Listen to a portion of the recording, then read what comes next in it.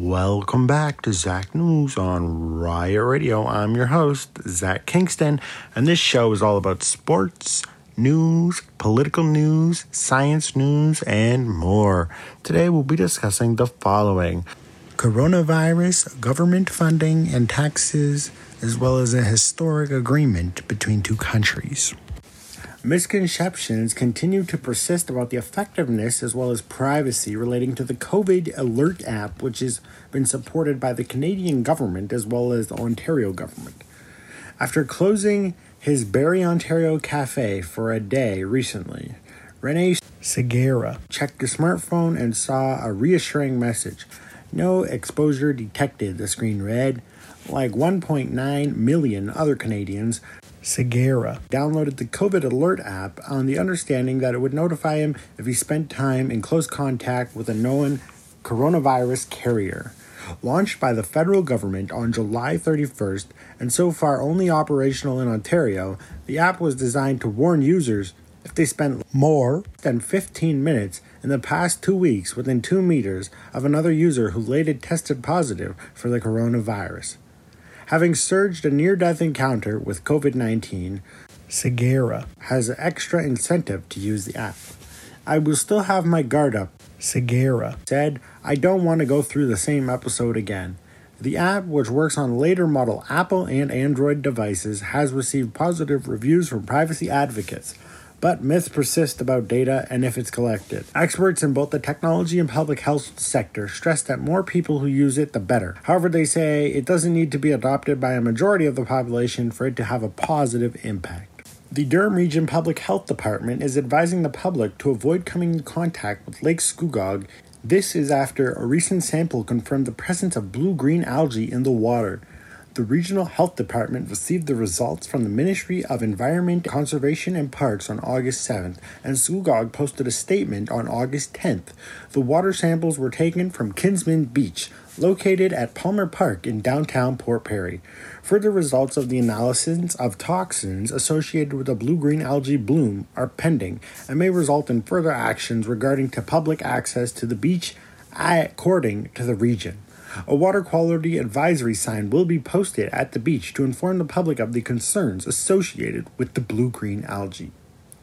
As the current test results from the ministry indicate the presence of blue-green algae in the water at Kinsman's Beach, we want the people to be aware that the situation, take precautions to protect themselves and avoid contact with the water. And this is according to Laura Friedland, manager of the Health and Protection within the Durham Region Health Department.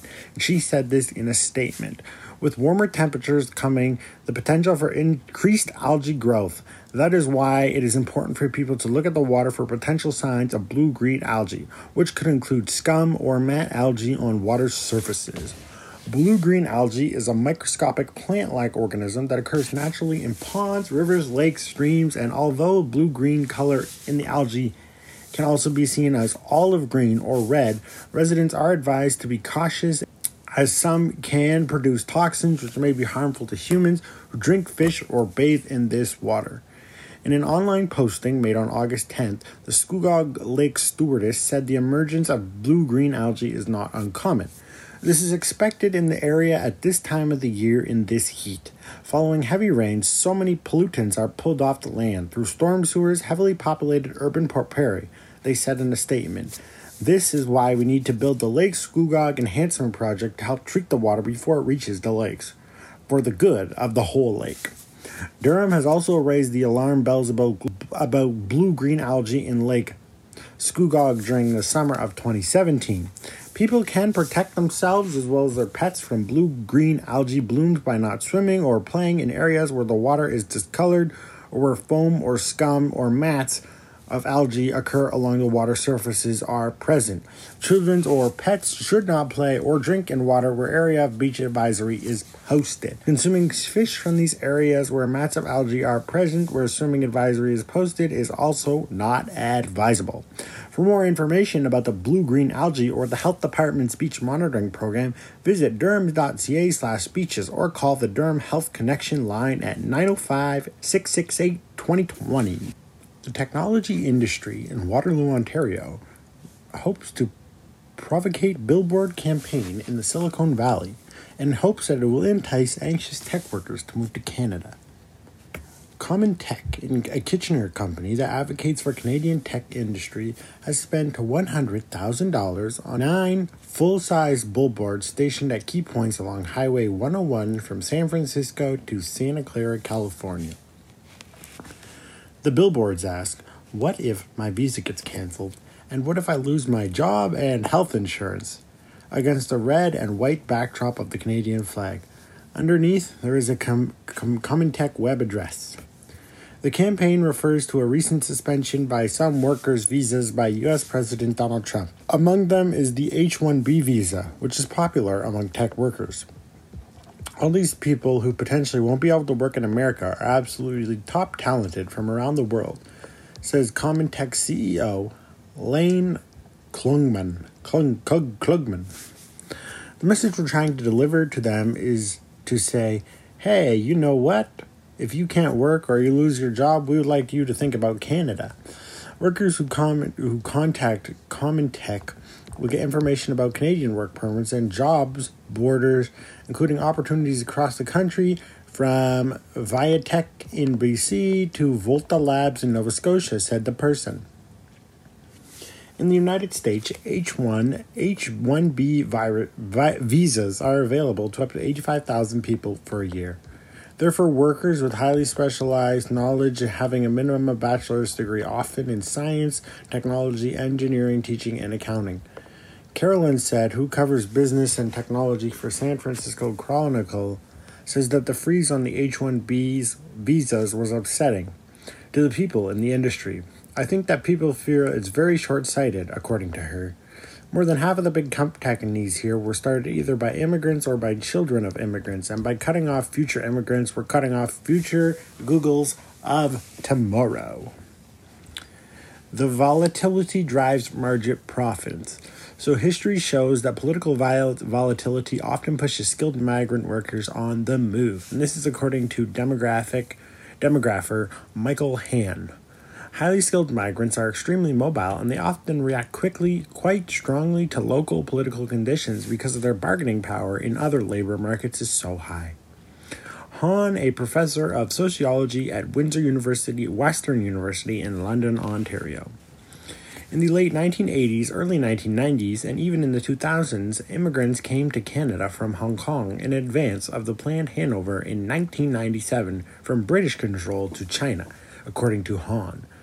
Interest in moving to Canada has gone up again during the recent Brexit in the UK. He thinks the current freeze on U.S. visas could lead to a similar situation. People who are in the United States on those visas, particularly if they're mobile and particularly if they're high-skilled, they probably won't put up with it for very long, he said. Jay Judkowitz moved to Canada in 2017 and is now a permanent resident. He's grateful for the opportunity to work in this region. Jay Judkowitz, who works for the Kitchener robotics company ClearPath, moved to Canada in 2017 after spending a bulk of his career in the Silicon Valley. Jay was drawn by the prospect of a more stable future for his 2 kids, and now he's grateful to be here. ClearPath was founded in the Waterloo region in 2009 and has many employees from the United States, according to the technology officer. We need more experienced people and we need more mentors for all those new and exciting companies which will be starting in our region.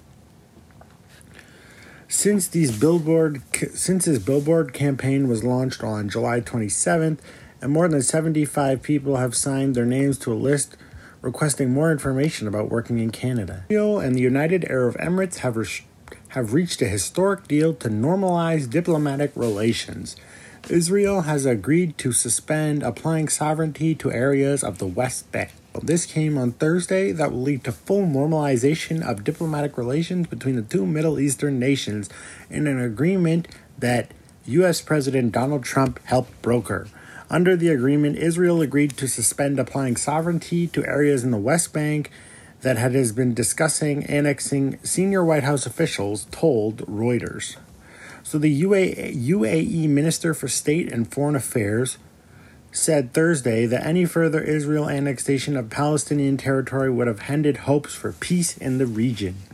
In an interview with Sky News, The minister stated that after the announcement, the UAE had agreed to normalize relationships with Israel, had dismissed the ticking time bomb that was threatening the two-state solution.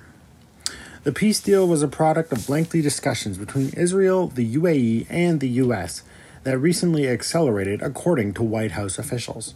The agreement was sealed in a phone call Thursday between Trump, Israel Prime Minister Benjamin Netanyahu, as well as the Crown Prince of Abu Dhabi. The officials described the agreement to be known as the Abraham Accords, as the first of its kind since Israel and Jordan signed a peace treaty in 1994. It also gives Trump a foreign policy success as he seeks re-election this year on November 3rd. The Port Perry Lions Club will be hosting a bottle drive fundraiser at the end of August. Proceeds from this August 29th fundraiser are earmarked for the Scugog Service Club as well as the Port Perry Scott Hall Restoration Fund, which is aiming to install a new roof on a Simcoe Street landmark. The Lions Clubs will be accepting beer, liquor, and wine empties between 9 a.m. and 1 p.m. The bottle drive will be contactless. Drivers can drive up and their trunks and doors will be open and volunteers will unload their vehicle. This will take place at the Port Perry Scout Hall at 15585 Simcoe Street. For more information, contact Secretary Karen Thompson at 705-878-5303. This February is when Ajax residents will learn of a possible tax hike. Residents will know how much their property taxes will be going up in February, as Ajax Council approved a budget timeline with February 22nd tentatively set for the day Council approves the 2021 operating budget. How much will taxes increase will be debated in November of this year. Ajax approves its capital budget in December each year. By doing the capital portion of the budget earlier than the operating part, town officials feel they can get projects out to tender earlier and get better pricing. A council and a public education session is set for November 9th, and that will include the impact of the COVID-19 lockdown that it's had on the town's budget. August 31st is the deadline for councilors to provide the department heads with possible operating budget changes. The UN Secretary General is warning that COVID-19 pandemic not only threatens gains in fighting global poverty and building peace, but risks exacerbating existing conflicts and generating new ones.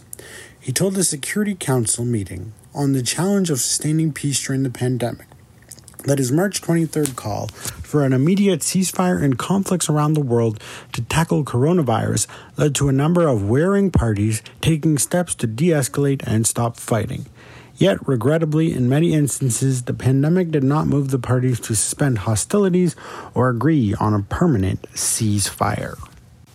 The federal government will extend the Canada-U.S. land border closure for another 30 days until September 21st, according to Minister Bill Blair, who is the Safety Minister of Canada, and he said this in a tweet on Friday. Bill Blair's tweet read, "We are extending the reciprocal restrictions at the Canada-U.S. border for another 30 days until September 21st, 2020. We will continue to do what is necessary to keep our communities safe." And that was all in a tweet from Minister of Safety Bill Blair. Canada's top doctors say they are striving for the best case scenario this fall, but are preparing for the worst, as the so-called peak of COVID-19 could occur this fall across the country and threatens to overwhelm the public health care system in Canada. Chief Public Health Officer Dr. Theresa Tam and Deputy Public Health Officer Dr. Howard Noon presented new modeling on the coronavirus Friday, flagging a potential surge in cases several times worse than what we've seen so far in Canada. Ontario is allowing gyms and recreation centers to increase their capacity limits as of tomorrow at 12:01 a.m., with additional public health restrictions. Premier Doug Ford made the announcement today, Friday afternoon, as the province confirmed an additional 92 cases. Up to 50 people will be allowed per room with physical distancing limits in place. The Premier noted that many gyms and fitness centers are often run by small business owners who employ many people and can be vital parts of their communities. We want to help every business we can to get back on their feet and recover, to serve residents and hire back more workers, he said. Under the federal provincial Restart program, Uxbridge Township will receive $489,200 in emergency funding for Uxbridge as part of the federal-provincial partnership to deliver $4 billion in assistance to Ontario municipalities. Mayor Dave Barton of Uxbridge says this money will make things a lot easier in Uxbridge. This money will not solve all of the deficit problems that Uxbridge has had, however, it will have a huge impact on reducing that deficit significantly. As a result of the deficit, Uxbridge has had to maintain the closure of the Ux Pool as well as the Uxbridge Arena in order to prevent that deficit from going up anymore. Uxbridge Council approved a motion to reopen the Ux Pool on September 8, 2020. This with restrictions and limitations in place due to the COVID-19 pandemic. Only a couple of people will be allowed in the pool at a time. For lane swimming, that will be 6 people, and for aquafit, that will be 15 people allowed in the pool. And only a small, minimal number of people will be allowed in the change room, thus the reason you must book ahead before swimming at the Ux Pool coming this year. In October, council staff is due to report back to council in order to report about the feasibility and how the reopening of the pool is going. All services offered at the Ux Pool will be pay-as-you-go until further notice. Thank you very much for tuning into Zach News on Riot Radio. I look forward to seeing you back here next week and hope you have a very great week. Playing us out today on riotradio.ca is Don't Stop by Fleetwood Mac.